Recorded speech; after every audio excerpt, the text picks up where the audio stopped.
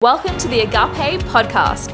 I'm Beck, a passionate, sold-out lover of Jesus who accidentally started a Christian singles ministry, and now I want to help as many people as possible to find their husband or wife while being super healthy and full of hope.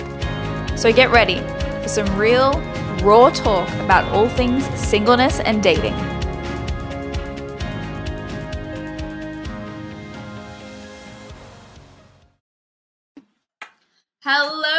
Hello, everybody. Today I am joined by my amazing new friend, Sarah. Say hello, Sarah. Hello. Sarah is amazing. And actually, we are doing this podcast because I have been doing some relationship coaching, or even, you might even say dating coaching, with her for the past, 3 months now. So just to give you guys a little bit of context, I think it was May, I put out a post on one of the single groups, and I just had time in my schedule, and I decided I really wanted to run with 2 girls and just coach them. Every Monday night we would meet, and we would just talk about singleness, dating, and really work through the things that might have been holding them back from meeting guys, from receiving dates. And so I put that post out. I got quite a few applicants that wanted to do it, and I just really asked Holy Spirit. And there was 2 people that I picked out of the group that applied, and Sarah was one of them. Her application really stood out to me. She seemed really open to Holy Spirit, what He was willing to do in her life. And I just thought, you know what, this is going to be really cool. I think I could really help this person. And so it was for free. I did it for free. I just wanted to really invest in some people, the things that God had been teaching me, things about how to show that you're available, for one. I feel like a lot of women, don't really understand that they're not showing availability, and that's actually what's turning a lot of men off. Guys would want to approach them if they were, more confident in themselves, they loved themselves more, if they showed that they were available. There's a whole list of things that the Lord had really been giving me revelation on for the last, year and a half of doing singles ministry. And so I was able to watch Sarah and this other girl that I was, coaching really start to change and grow and find their identity. And they started getting asked out and going on dates and initiating dates. Some of you guys even did. It was really incredible to see the transformation. And so welcome, Sarah. That was just a little bit of background on what we did, but we're going to go deeper because Sarah is going to share her testimony of what God did with her through coaching. And I really love coaching because I feel like coaching can get you to a point where you can't necessarily get yourself. And that's what I love about it. You have somebody else really pulling out the gold, hearing from Holy Spirit, and walking you through the process of breakthrough. And we just saw so much fruit, and we celebrated so much fruit in your life through that I'm just really excited to hear about it. So, Sarah, without further ado, can you introduce yourself? Tell us a little bit about you so the people who are listening can get an idea of who you are, what you do, what you're about. Yeah, so my name is Sarah. I'm originally from Wisconsin. I'm 40 years old, and I moved to Reading about 11 years ago. And I haven't dated very much at all, until the last couple of years, and still don't consider myself an experienced dater. So I don't know. I just wanted to connect with Beck when she posted that she was willing to coach some people. I jumped on the opportunity, and she's a very well-connected woman. So at the very least, I was like, that's right. I did set you up on some dates too that went pretty well, if I do say so myself. So I'm pretty proud of that. I was like a matchmaking mastermind right about a month or 2 ago, where everyone was getting together and having dates, and it was just really fun. Some relationships have come from that as well, and some really good friendships have come from that as well, which I'm really excited about. But yeah, what drew you to do coaching? What actually made you say, hey, I think I'd like to have somebody invest in me rather than me kind of do it on my own and figure it out? I think I'm always about personal growth, and I haven't had an official coach before, but just felt like, if I can take anything away from you and your experience, and grow on this journey, relational journey, that I would be open to that. And also I know that you're like a following Holy Spirit and, a believer. And so there's like a trust level with that. But I didn't really know what to expect, honestly, because what does a dating coach even do? I don't really know, but was pleasantly surprised that we did, a variety of different things in our coaching. So most of our calls were like Beck giving me homework, maybe between 3 and 6 things. And then I would take the next week to do those things. And then the next week we would talk about them and what happened. And some of those things were reflection questions, journaling questions, prayer, topics of prayer between me and the Lord, inner healing. And then there was always at least one kind of risk, as far as... Yes, there was. Yeah. So, yeah. Did you find it challenging? Oh, yes. It was challenging. Probably about a month into it, I was like, I don't know if I want to keep doing this. Like, it was stretching for sure. Yeah. So talk to us. Who were you at the beginning of coaching? Because I remember we on our last coaching call, I read out the list of like all the struggles you were having, all the kind of barriers that you were coming up against. Who were you when we first started? Before the 3 weeks.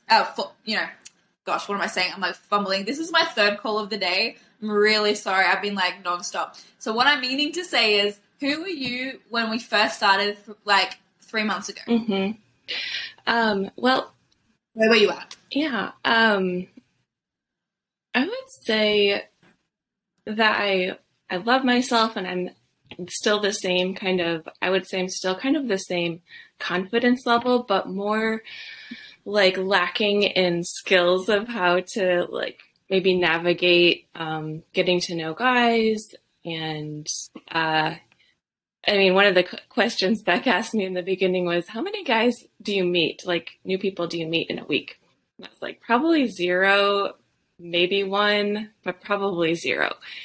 And so that was a big, I guess, stretching point, is just stretching myself to meet new people and go places where I would meet new people. Yeah, and you did that really well. And so for those of you who are listening who obviously weren't part of our calls, every week I challenge Sarah to meet 3 new single guys. And at the beginning, they could be non-Christian or Christian. It didn't really matter, just to start talking to people who are single. Obviously, it would be ideal if they were Christian, and we're in a pretty Christian environment. So that was kind of ideal, but it wasn't about dating them. It was just to get used to talking to men. Because I found quite a lot of women actually don't have a lot of single guy friends or aren't around guys a lot, and had a real barrier about approaching them. And so one of the things was, hey, just start talking to people, just start being friendly, and actually the beautiful thing that happened with you, Sarah, is that as you started to do that, you became so much more outgoing and friendly, and it wasn't such a big deal to talk to guys anymore, which was kind of what we were going for too, right? Mm-hmm. So you grew in confidence just to be able to talk to members of the opposite sex without being kind of awkward or not really knowing what to do or feeling anxious about it. And then the other thing about challenging you to meet 3 new guys was that a lot of people get stuck in the same loops. They go to the same church, they go to the same they go to work, they come home, they hang out with the same, group of friends all week. And then they say, well, I'm not meeting anyone to date. And so it was just about going, okay, how many people are you meeting? Okay, if you want to get yourself in front of more people so that you can date them, you literally just have to meet more people. And so that's when we sort of started transitioning, rather than, hey, just talking to people who are single and, or even just men in general. I think it was in the beginning, not even necessarily single men. And then we started focusing on single, Christian, godly, amazing men, and kind of seeking them out. Like, where do these people hang out? If I want to meet them, what's my part? And then God does the rest, right? So what's up to me, kind of thing. And so we worked on that. And so Sarah was great. She got to meet lots of new men. I remember you were saying one time you were even at a restaurant and you tapped the person behind you just to make conversation. Do you want to tell us about that? Gosh. Yeah. I think I didn't take, so every week, I didn't meet 3 people every week, but it was always sort of my goal. But yeah, just one time I was like, I wanted to try my best to meet these homework assignments. And so I was just out of town, actually on vacation with some friends. And noticed the person in front of us was single. And then he sat down behind us. And there's like a short window where I could like tap him on the shoulder and ask him a question. So I did. I was like, all right, I'm fulfilling my assignment. And come on. And I saw you just grow through that. You became way more confident with men, just talking to men, and really opened up. And the great thing is then you started going on dates. You initiated a few and got to know some people. Some people approached you as well. So what was that like? Because I remember when we first spoke, maybe you didn't necessarily see yourself as somebody who had a lot of guy friends, but also there were some limiting beliefs around that. Actually, let's talk about that first. What were the limiting beliefs or the ungodly beliefs that you had about men? Yeah. Well, I actually wrote a list of the top 10 things that I learned from having a dating coach. And so we'll go through those. But one of them was, when you recognize a lie that you're believing, ask God what the truth is and start to declare it and then look for evidence of that truth. And so not too long before I met Beck, like the Holy Spirit convicted me that I was believing that there weren't enough godly men for all of the godly women that want to be married. And so, we definitely worked on that. I was starting to declare, in fact, when I just started to declare the opposite before I met Beck, like the very next day, a friend wanted to set me up with somebody. I was just amazed that happened the next day. But one of Beck's challenges for me to overcome that was just to write down names of single godly men, over 30, whether it was somebody I noticed online or in person. And so that encouraged me when I started noticing, instead of the lack, like noticing what does exist. How many people would you say was on your list just from the top of your head? Oh, I don't know an exact number, but it's definitely... I think you told me about 50. It's definitely growing. Yeah, for sure. And Beck's singles Facebook pages are a good way to see that godly men exist too. Mm-hmm. Yep. And how did that raise your hope level? Because I remember when we met, there was... okay, the hope level is maybe just a little bit not quite where I want it to be, or maybe feeling a little bit like deflated, or is this ever going to happen for me? Mm-hmm. So what was it like having hope through doing that exercise? Mm-hmm. Yeah, very encouraging. I think whatever we, focus on grows it changes our perspective. And then also sometimes like what manifests in the natural too. So I would say that was a big part of raising my hope level for sure. And just, yes, all of them. And hope is attractive. And so I love that as you started to become more hopeful, people were naturally drawn to you, even just to talk to you. I remember before you were like, I'm not necessarily talking to as many people, or I'm just kind of coming to certain things and leaving. But now you made an effort to consciously speak to people, and then people were wanting to approach you as well. It really changed those things. So let's go through your list, because I love that you came prepared. You wrote a list of 10 things that you learned from having a dating coach. So if you want to go through them, I might just ask some questions as we go. Yeah, sure. So one of Beck's challenges to me was guard your heart. And I don't know how many of you have heard that advice, with dating, guard your heart. And so I think we really broke it down, like, what does that practically mean?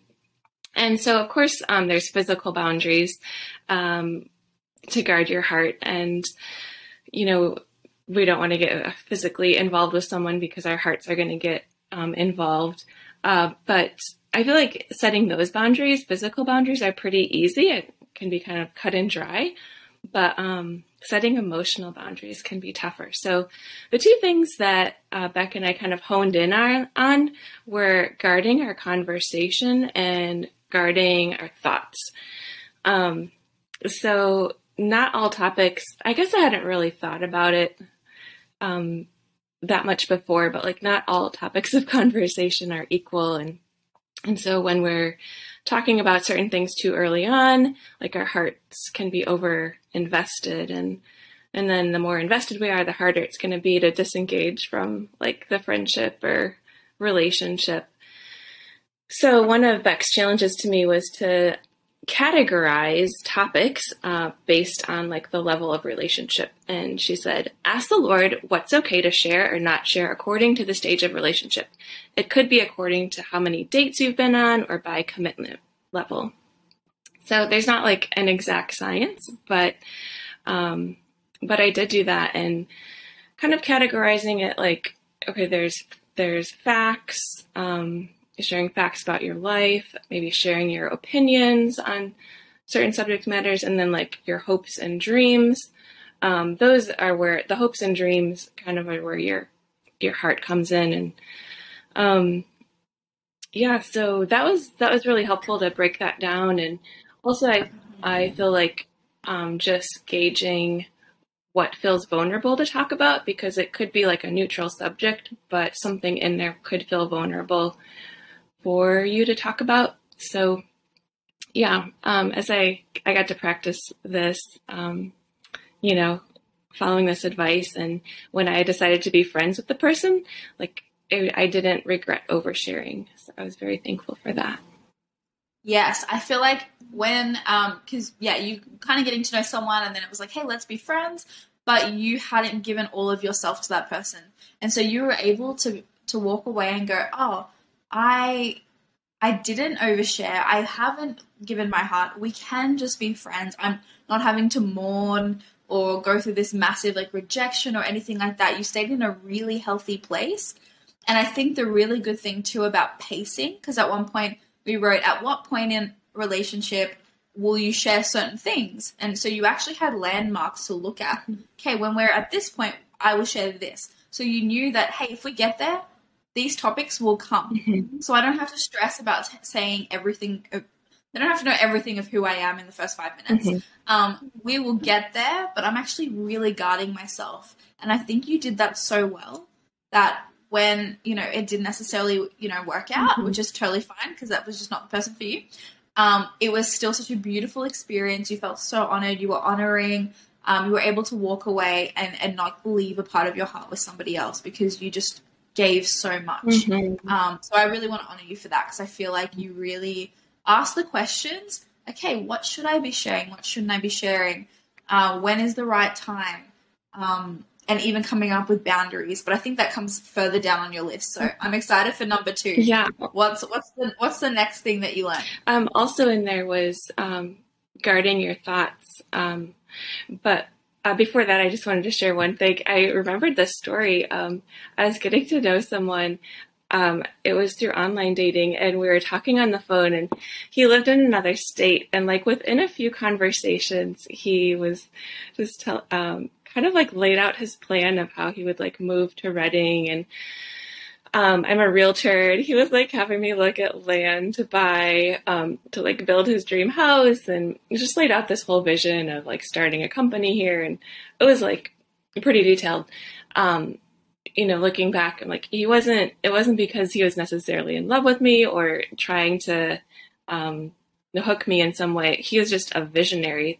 And so I feel like for some of us who are visionaries, it can be easy to like envision a future with the person and even share it with them down to details of houses or whatever. But like we said, that's not really helpful. Looking back, I think I would have stopped him and said, hey, that's not really good for my heart to be talking about that right now. So, but yeah, something I learned. But I love that you can identify that now. So that's the growth of, I know what my heart needs and what's going to be hard for my heart and what's actually going to really bring it life. And this isn't that. Yeah. And actually having the boundaries to say something so that you can guard who you are. because you don't want to be giving your heart away to everybody and then have all these wounds and emotional baggage. And so when you do find your person, there's so much more triggers and less, you're not as healthy. You can't come, with everything that you could be. There's a lot more healing that needs to happen when you don't guard your heart. So I just love that you're asking these questions and realizing how you're growing through them. Yeah. And then the other thing is just guarding your thoughts. Beck would always challenge me. She's like, how are you going to stay present when you're getting to know this person? And I think that looked like just remaining curious about the person, not imagining a future together or not imagining being physically intimate with them, and just catching any rogue thoughts and just saying, God, I surrender my thoughts to you. So, yeah. Yeah, that's a really big one too, because it's so easy to start picturing your lives together, where you would live. And I've even heard girls that I've been speaking to, they've been on one date and they're already in this place. And the unfortunate thing is that it's not reality. It's not being present. It's not staying in like the truth of what the situation really is, which is, hey, you've been on one date. So it actually steals from that. But also living in fantasy, I find when people are so focused on the future, when it doesn't happen, then there's like two things to mourn. You mourn the present reality of, okay, this relationship didn't work out, but then you're also mourning, this hope that I had, this future that I had in my head now doesn't exist. Yeah. And now sometimes that's a harder fall than actually just the relationship not working out. Yeah. And so again, when you were, kind of getting to know someone and it didn't work out, you hadn't built up, you was present the whole time. And so it wasn't like this massive fall later, right? Yeah. With anybody that we get to know, that's going to be the case. If we're just staying present, staying in reality, and also staying in what the person has said. So if they say, hey, I just want to get to know you, you're like, okay, that's the truth as I know it, unless they say, hey, I want you to be my girlfriend. Mm-hmm. Like the truth is he just wants to get to know me, which means nothing else than what he has said. Yeah. And I think that was really cool to just, you worked on a lot as staying present, and it really guarded your heart. Yeah. And I think that can be applied outside of dating as well. Totally. For girls, I think the tendency could be romantically attaching to someone you're not even dating, because you are imagining a future with them, which can prevent you from being open to meeting other people. So yes. And potentially the right person. Yep. I love that. So good, Sarah. Mm-hmm. All right. So the next one, talking about boundaries again, is if you and the person you're getting to know decide not to date but want to maintain a friendship, it's important to create a list of emotional boundaries and talk about those together. So that happened in the last 3 months. And so Beck gave me the challenge of coming up with a list. She's like, okay, now that you guys are going to be friends, what are your emotional boundaries? And so initially I came up with a list of don'ts. And then the next time I hung out with the person, I was super stressed. I was like, oh no, what if we accidentally do one of the don'ts?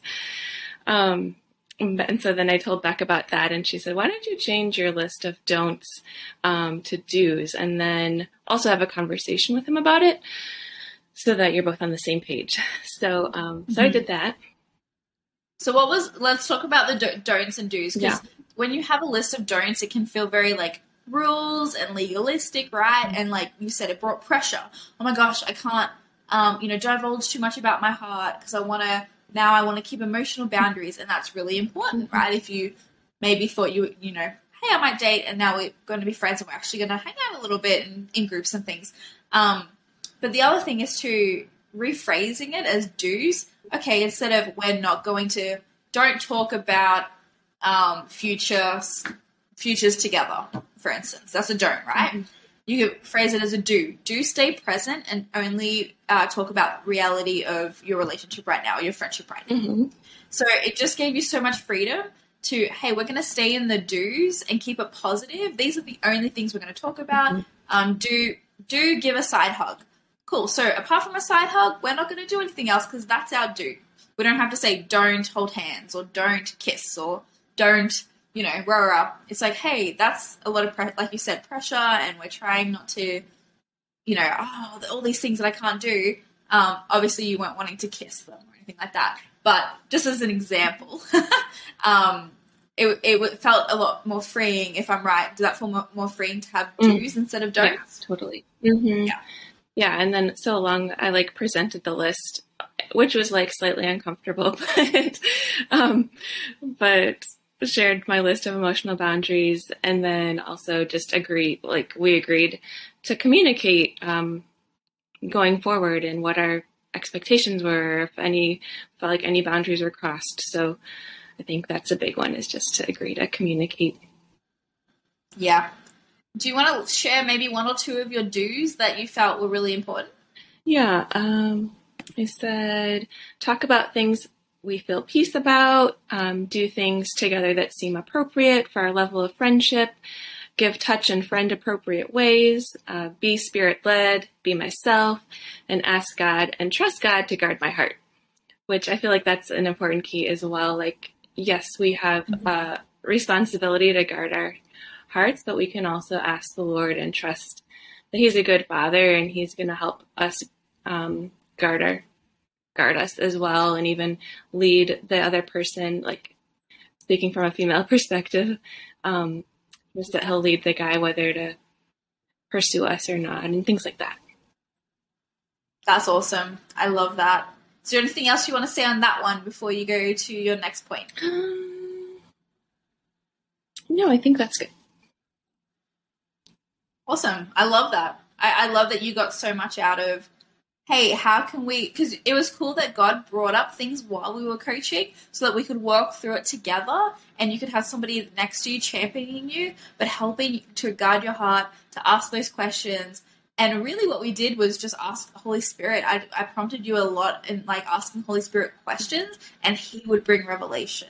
He is so good at it. He is so good at leading you, and you hear Him so well. He's he's wonderful counselor. So, like, let Him do His job, right? Yeah. I love it. Yes. All right. Did you want to share number 3 with us? Yes. Pay attention to your triggers. And so by trigger, I mean just if you're having an emotional response to something the other person did or said, it could be like a red or a yellow flag, but most often it's something that's not really worthy of a big emotional response. And so it's some sort of indicator of like a wounding in our heart, which then we should take to the Lord and get fixed. So Beck has an example of a trigger. Oh, I do? Okay. Put on the spot. So what I was going to say about triggers, sorry, hang on, somebody's just walking inside my door. What I was going to say about triggers is that, first of all, they are ours. It's not the other person triggering us. So actually owning that and saying, okay, I'm feeling this emotional response. What's going on in my heart? And dealing with that first is really important. And then you can focus on the other person. What they might have done might have been bad. It might have been wrong. It might have been totally fine. It might have been neutral. So first, it's all about what was my response and why. And that's actually really being self-aware and talking to Holy Spirit about, okay, what's going on with me? Because I've had a level 10 reaction to a level 2 problem. And it's irrespective of the other person. You can deal with the relationship that you have with that other person later. And so I find when I get triggered, I go to the Holy Spirit first. Okay, Lord, why did that trigger me? So for instance, what's a really good one? Okay, so when I first started dating my husband, what would he do? What's one? Hang on. I was triggered a lot. I'm trying to pick one. So when we first got married, let's say this. The way my husband handled money felt very similar to my father. So I would get really triggered because I'm like, oh, he's doing X, Y, and Z. And I'm like, ooh. And I'm like, I feel unsafe. Like, I feel like he's just going to blow through cash. Like, oh my gosh, I feel really triggered by this. And it was really when I went back to the Lord, I was like, why does this trigger me so much? And the Lord was like, oh, your dad, this reminds you of your dad, and your dad did something similar. And so I was like, okay. So I had to go through repenting of having formed judgments against my father for how he handled money, regardless of whether he'd handled it well or not. I had judged him, and I had to repent for that judgment. And then I broke off, I kind of broke agreement with those judgments and the lie that, like, people who handle money this way can't be trusted. And then I walked out forgiveness and prayed for him, right? And then I could deal with Nick and talk to him about, like, hey, this is how this makes me feel. And as time went on, I realized, oh, he's actually not irresponsible. He's not going to just, like, waste all our money. But I was seeing it through a lens of, oh my gosh, this is what my dad used to do. And there's little things that come up in dating all the time. And people say, like, oh, this is such a red flag. And I think sometimes they're actually not red flags. It's just for them. They're so triggered by it because it reminds them of somebody else. And they're not healthy in that area. Or they've had trauma when they were younger. Something's coming up for them. And so that's why I encourage, hey, deal with the trigger first, because then you can actually see this through the right lens of, is it actually wrong? Is it actually bad? Is it like a moral failure? Or is it something that actually is pretty neutral, but you're seeing it through a lens, through filter, through sunglasses, however you want to put it. And then you can actually have healing from it. I find a lot of people back away from potential dating partners, and the other person hasn't done anything wrong, but they're like, oh, some people get so triggered by such little things. I can't even think of an example. She wanted to split the check with me, which just seemed really controlling. Or, like, I got really triggered because what does she not think that I can't provide? And she's just like, oh, I was just trying to offer to, like, be kind. And so he didn't feel the burden. And some guys, that brings up this trigger or even insecurity of, well, people will think maybe I don't have the job that I want, or I'm not living, like, the way that I thought I should be. And so that brings that up actually in me. And so actually stepping away and going, okay, I felt really triggered by that. It brought an emotional response. Why was I triggered? What came up? Where's the root of that? Fleshing out the root of that, and then actually looking at that person through those fresh eyes and saying, okay, did they trigger me, or I allowed myself to get triggered? Is what they did wrong or bad? No, she was trying to be nice. You know what I mean? So I feel like, yeah, we dealt a lot with triggers. Why are triggers there? Where are they coming from? Who do we need to forgive, bless, release? And there was a lot of freedom and a lot of breakthrough that came from that. And I've seen that in multiple people that I've spoken to and kind of done a little bit of coaching with, where, oh, they've really been able to see, oh, these are these lenses that I've been walking around with. And as soon as I take that off, I'm way more open. I have way more hope.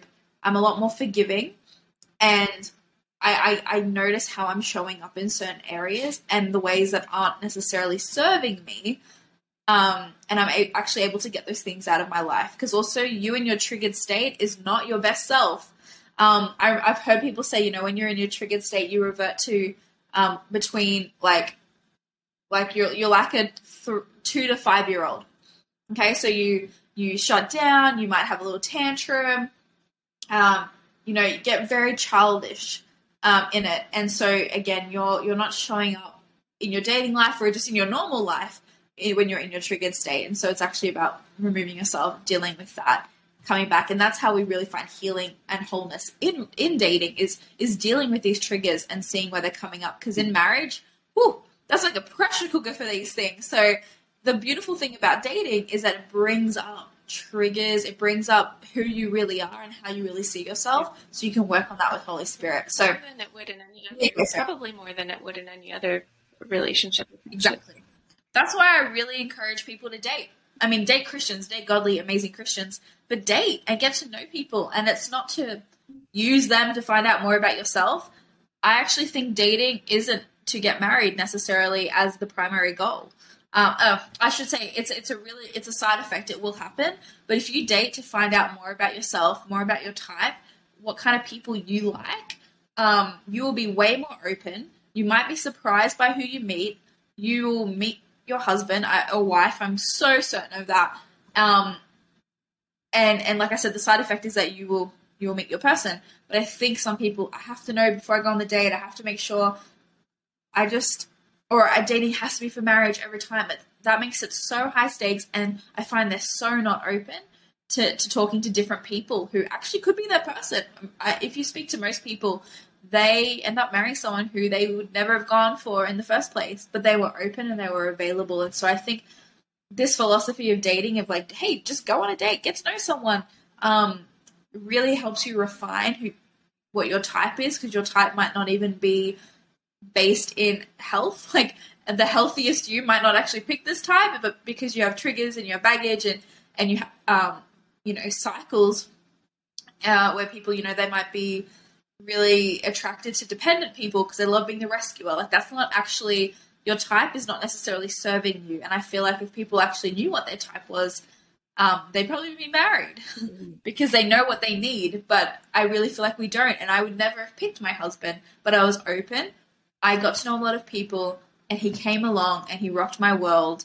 But if I had been like, oh, I'm only in this for marriage, I would have said no when he came around, because I was like, you're just not my type, not what I'm thinking of. But my type was built out of a place of dysfunction, and not from a place of health. And actually, through dating, God brought me into a place of health, so I could see the gold in him when we started dating. I'm sorry, I'm preaching now, but I'm getting excited. Okay, sorry, Sarah. So I was trying to answer your triggers question. I hope I did that well. You did. And then so I think the main takeaway is that you want to work on triggers like alone with the Lord, get inner healing.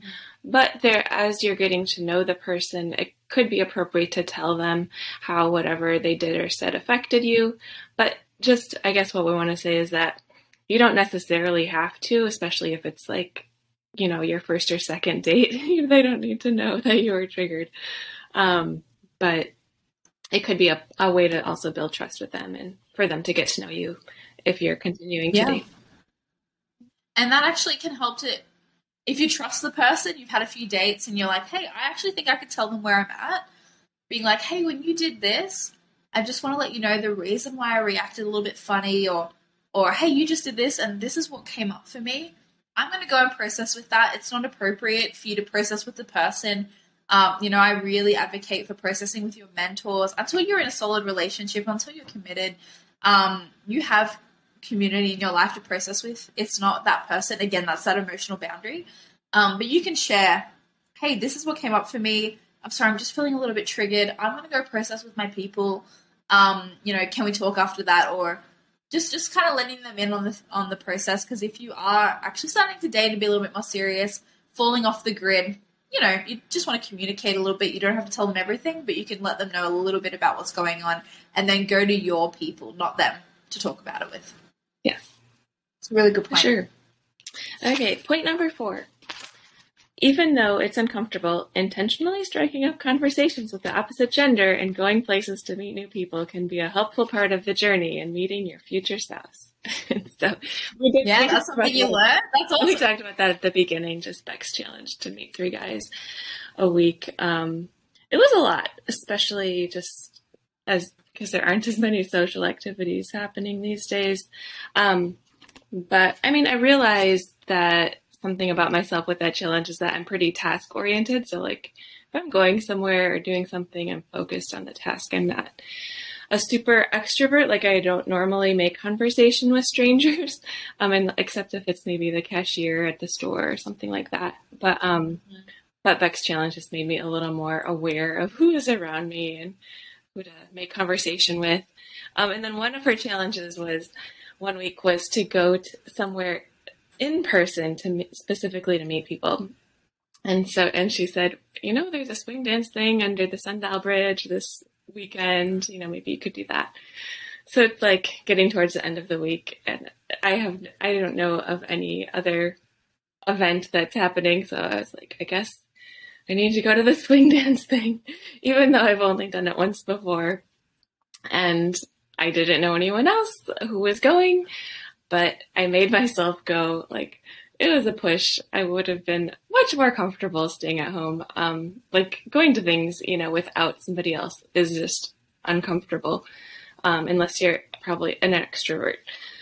But I went and, just kind of determined to be more extroverted and welcome other people and introduce myself. And it was fine. It was fun. And I met a couple of people. But yeah, something I wouldn't have done if Beck wouldn't have challenged me to do that. Would you say you got more confident talking to people and just relating to different types of people? Yeah, I think it's a choice. I think I've had that ability probably for the last 20 years.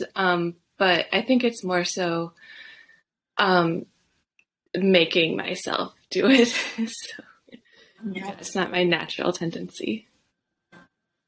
And did you meet guys at these things? Because you didn't just go swing dancing. You did quite a few like events, and you even went to some online events. Like, what were your experiences like that? Did it actually put you in front of different guys that you wouldn't have met if you had never done? Oh, for sure. Yeah, definitely. Mm-hmm. Yeah. Yeah, and you even stepped out and did some posts on the Facebook groups that we have, and you had some guys like reach out to you. Like that's super fun. You really, really stepped out. I'm just reading. Can you read the last paragraph, little bit of this point, because Sarah's very onto it. She sent me a little document of what she was going to talk about, and I'm really enjoying reading this last little paragraph. If you want to read that, you can expand on this. But I said, as Beck says, it's not about trying to find dates, like her challenge to meet new people. Actually, it comes from the book, How to Get a Date Worth Keeping. Is that right? I haven't actually read the book, but that's kind of part of your philosophy in dating coaching. Anyways. Well, it's actually funny because I feel like it was my philosophy, and I was like, this is what I believe. And then I read this book after, and I was like, this book is like quoting. Oh, wow. Me. And that's what it was really weird. I feel like there's things around in the spirit that the Lord's speaking to people in who are in this kind of realm, because I actually have used the exact examples that they use in this book just off the top of my head, thought, hey, this is a great example. I felt like it was literally sometimes word for word things that I had said. So this wasn't even necessarily something I got from the book. This was something that I was already encouraging people, but it put more language around it. So yes, I would definitely recommend reading it, because for me, it's like reading my thoughts on paper for the most part. So of course I'd recommend it. Yeah. So I said, what you told me was it's not about trying to find dates or flirt with guys to entice them to fall in love with you. It's about becoming more comfortable meeting new people and conversing with the opposite sex. Yes. And naturally, I found with the people that I've been engaging with, talking with, they become way more open and they project availability, especially women, way more when they do this. I actually heard a few times that guys say, if there are two women in the room, they are equally attractive. Why do you think that the men will go to one over the other? And I was like, I don't know. And they said one is available and open and friendly and looks like they would be open to somebody engaging with them. And that's availability. They are projecting availability. And so I found when women are getting out of their comfort zones, they're meeting new people, they're practicing in inverted commas, just talking to members of the opposite sex, they are projecting so much more availability. One of my friends started reading a book. It was like 99 Ways to Talk to People or something like that. And she was working on projecting availability like we are. And she was being friendly. She was going up to people. And she's like, literally, Beck, I didn't go up to anyone. I thought, okay, I'm just going to like see what happens after reading this book. And she wasn't even finished it, and she's like, I went to the grocery store and I had 4 people come up to me. And she was like, I had to kind of be like, how do I turn this thing off, because I need to like get my shopping done. And there were randoms who wanted to just come and chat with her. It's like there's something that is in the spirit when you start putting yourself out there that people around you can pick up on. And that's what that was really about. It wasn't, again, like you said, it wasn't about flirting or trying to entice the person and be manipulative. It's literally just be friendly and see what happens. And it was really cool to see the fruit that came from that later on. Yeah. So yeah, is there anything else you want to say on that one? Nope, I think that's it. Okay. So number 5, I think we'll end on number 5. She does have 10, so we might do a part 2. I just really want to make sure we don't go over time, and I know this is going to be like an hour and a half if we do all 10. So let's do the 5th one, and then we can do a part 2 if you're cool with that. So yes. Okay, so if the person you're dating or just having coffee with doesn't choose to pursue you or be in a relationship with you, pay attention to the story that you're telling yourself afterward. Take your disappointment to the Lord, ask Him to renew your mind with the truth, and write down what He says. Yes, this is so good. We can have a fact We can have something that is truth, like this has happened, and then we make up a story and ascribe meaning to it. So, he didn't want to have a coffee with me again. I must not be very amazing and no one will ever want to date me. There are these stories that I don't know, he said something to me, this must mean this about myself. These are the stories that are so easy to tell ourselves. And so how did this play out for you, Sarah? Why was this something that you wanted to focus on? And how did you find breakthrough in it? Yeah. I think it's really important on the journey, because if we're having low stakes dates, then that means that we're going to, one person is probably going to say no, whether it's us or the other person, because, we don't know what's going to happen going into it. We're not doing the courtship method. So when this happened to me, so a guy, I was getting to know someone, he decided not to continue pursuing me. For me, thankfully it didn't I didn't take it personally as far as a value statement, but for me, it kind of brought up past disappointment and am I ever is this ever gonna happen? And so it was past, the culmination of past stuff was kind of being hit on in that moment. So Beck asked me to write down the questions: will disappointment keep happening in my love life, and will I ever get married? And take those to the Lord. And so I did, and he really comforted me, and I just journaled a lot of good truth, which is a little bit too personal to probably share here. But I mean, a few things that I think are true for anyone is just God isn't torturing us. He has the best for us. Going back to his goodness. Because also I think disappointment can actually be attached to God and our view of him too. And I think it's okay, and we need to be kind of vulnerable with the Lord and share our disappointment with him or his timing. I think that's totally fine, but making sure that we aren't ascribing these disappointments to him not being for us, or him being mean, or trying to teach us some sort of lesson in a not so kind way. And so I think the big thing is just to keep hope alive and know that just because disappointment has happened, or we haven't met the right person yet, that it doesn't mean that's not a story that is going to continue to happen in the future. Just because it hasn't happened yet doesn't mean it's not going to happen. Yeah. I love that you've had this revelation, because stories really do still kill and destroy, and they're not rooted in truth. Oftentimes it's hey, we're just not compatible, and that's okay. I'm going to go meet someone else, and we're probably going to be more compatible, or the next person. And like you said, it's keeping hope alive, because those stories, we can get in those stories and it can keep us in there. It keeps us in this self-pity.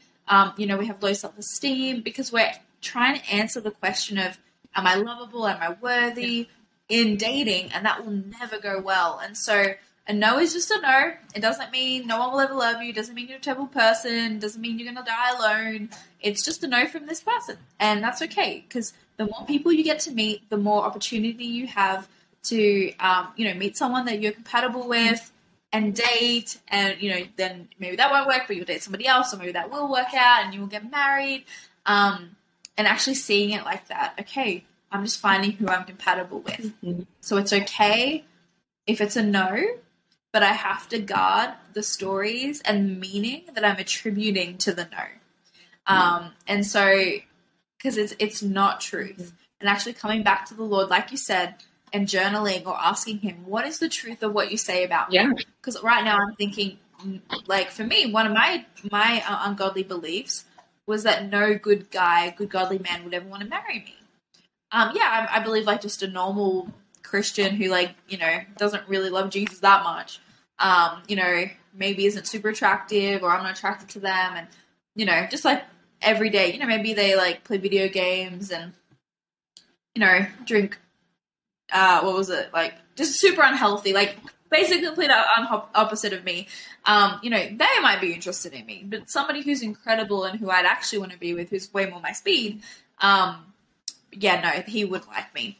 And so actually I was like, I've had something happen in my life where somebody that I thought was really incredible rejected me. And now I've attributed meaning to that. And that meaning isn't serving me, and it's actually not truth. As soon as I started working through that, got rid of that lie and replaced it with truth of who God says I am, there was a guy that pursued me and I dated for 6 months who was like my idea of an incredible godly man, super attractive.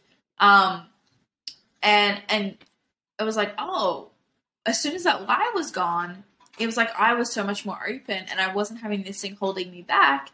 Like you said too, that was actually hindering future people coming up to me, and it wasn't hindering me projecting that I was available.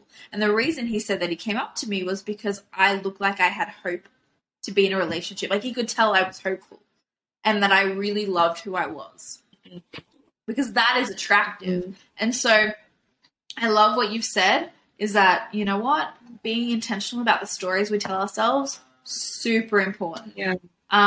And just going back, is there anything else that the Lord spoke to you about that? Yeah, and just letting him affirm us, even though I didn't feel like thankfully, like the person didn't say any attacking statements. I know that can happen, which is really sad and unfortunate when people part ways. But I just think it's good to let God affirm us and just, like you said, ask God, okay, what do you say about me? And just writing down what he says. The good thing is when we write it down, we can reread it and then just like renew our mind with that truth, declare it over ourselves. Even having good friends, like it's kind of a vulnerable thing to do, but even asking a friend, just calling up, like, Beck, this just happened. Like, I need somebody to affirm me. Can you just like tell me what you love about me, or give me some good identity statements? So that's another way to kind of affirm yourself. Come on. Yeah, I love seeing how much you grew. You grew in all of these 5 things, like exponentially, and had so much breakthrough. Like we worked through triggers, we worked through past hurts. And like now I feel like you are so much more free. You love people so well. You did before, but now I feel like there's just such a freedom and a friendliness that's being birthed.